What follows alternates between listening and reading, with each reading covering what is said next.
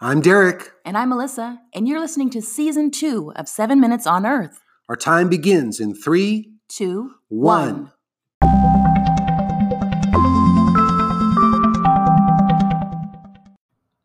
Episode 78, How to Know If You're a Follower. So, Derek, we are talking about, as you just stated, how to know that you are a follower of Jesus. Now, how do you want to set this up? Because this came to light in a very practical way recently. It did. We were having a conversation with a couple who were looking to get married, Right. And they wanted you to officiate. And I have a pretty strict rule. Mm-hmm. Now, every pastor has different rules. Right, You have criteria. Mm-hmm. You have to go by what your conscience is. Right. In my view, if someone's asking for a pastor to marry them, Mm-hmm. they're really seeking some sort of a ministerial blessing Mm-hmm. on their union. Yeah, and for yeah. that, and this is just developed from me through 30 years, but Mm-hmm. for that, I only marry two followers of Jesus. Mm-hmm. I don't marry two non-believers. I Right. don't marry a believer and a non-believer. I Yeah. only marry two followers. And Yeah. I have a document that outlines what it means to be a follower. Mm-hmm. And it never ceases to amaze me. I tell people what the very first question is going to be for the very first Right. premarital session. Right. The very first question is, tell me how you met Jesus and how he changed your life. Right. And I never think that's a hard question. Mm-hmm. Mm-hmm. Apparently, It's kind of difficult for some folks. a lot of folks kind of get freaked out by it. You know, at first I thought maybe it was because people, Christ followers, are typically maybe not real comfortable with sharing their testimony. You know, how did that Yeah. happen? Or maybe they just haven't practiced doing that. You know, they know, but they've never kind of gone out of their way. Hey, I want to share with you Well, how and this happened and how it changed my life. we don't ask hidden questions. No. We're not in the Mhm. business. You know, in some places, The one is zing ya. someone will ask something like that, and you're like, okay, what is it that you want to hear? Right. Yeah. And a lot of these couples, they think, well, I just want to get married. So right. Yeah. whatever this is, whatever, Mm-hmm. I hope you give me some tips, but in all honesty, I'm just trying to get through this. Right. Right.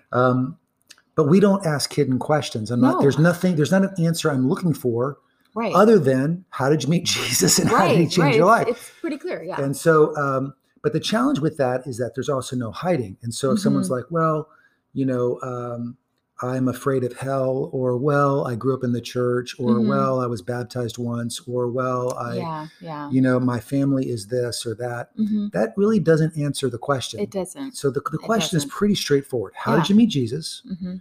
And then how did he change your life? Yeah. So that really prompted this conversation, this Mhm. episode, because unfortunately, we just couldn't marry this particular couple. Yeah. Yeah. And my prayer is that obviously through this, we were able to share the gospel, Mhm. share witness. But it occurred to us that a lot of people may not actually know Yeah. what it means To be a follower. to be a follower of Jesus. Right. So, Melissa, why don't you kick things off? What does it mean to be a follower of Jesus? Well, straightforward and to the point, it just means his will above my own. That's right. Whatever that looks like, however uncomfortable that might be. When we talk about, maybe making a move or making a change in like where we're going to live.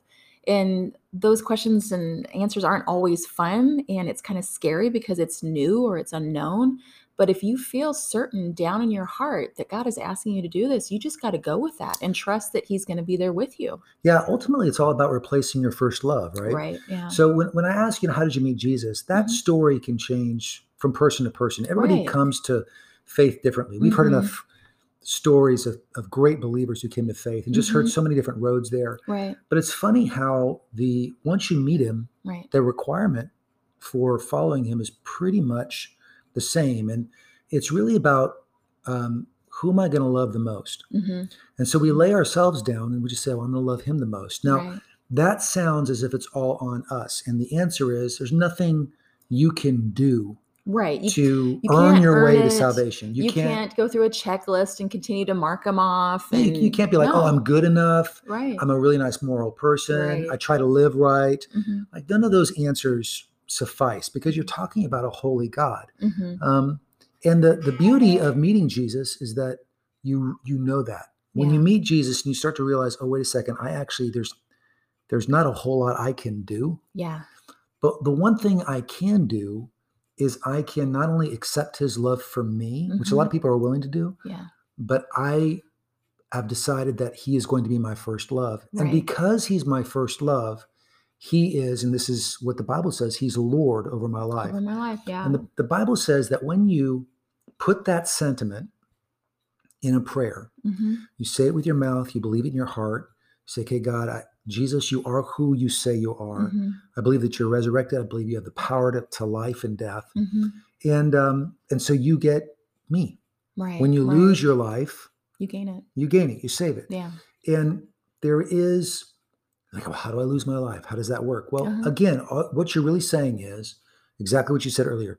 Your will be done. So whenever I have a decision, I'm going to see what you think about it 1st. Mhm. And listen, not everybody gets this right 100% of the time. Right. We still make mistakes. It's still this wrestling with, as the Bible puts it, your old self. That's right. It's like the shadow that wants to follow you around and say, "Hey, remember when we did this? This was fun." But in this new life that Christ has given you, that's not the way. Yeah. That did not benefit me, and I don't need that. And the fundamental decision has Right. already been made. Like Yeah. there are moments where you wrestle with it, Uh-huh. but the basic decision, who am I going to live to please? Mhm. That has been settled. And that is Yeah. a decision that we are privileged to be able to make. Not Mhm. many make it. The gate is narrow, but it really is what it's all about.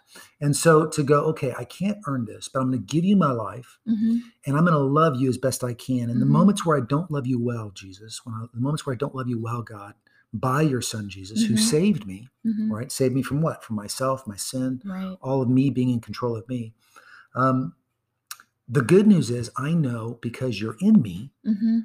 that your Holy Spirit's going to lead me through it. Yeah. I'm going to ask for forgiveness. Right. And you love me actually more than I love you. Mhm. Yeah. And that's the phenomenal thing. We think we're giving up so much. I'm going to give up my life, but You're gaining so much more. you're gaining so much more. You're gaining so much more. There's a peace, there's an assurance of knowing that, yeah, in your spirit, in your future, it is settled. It is It's settled. finished. You might still continue to have difficult times. Those come as perhaps consequences from your past, but hey, you're not alone through those. And that's awesome. Yeah, you don't belong to you anymore. No. And that's a really beautiful thing. That's good news. Mm.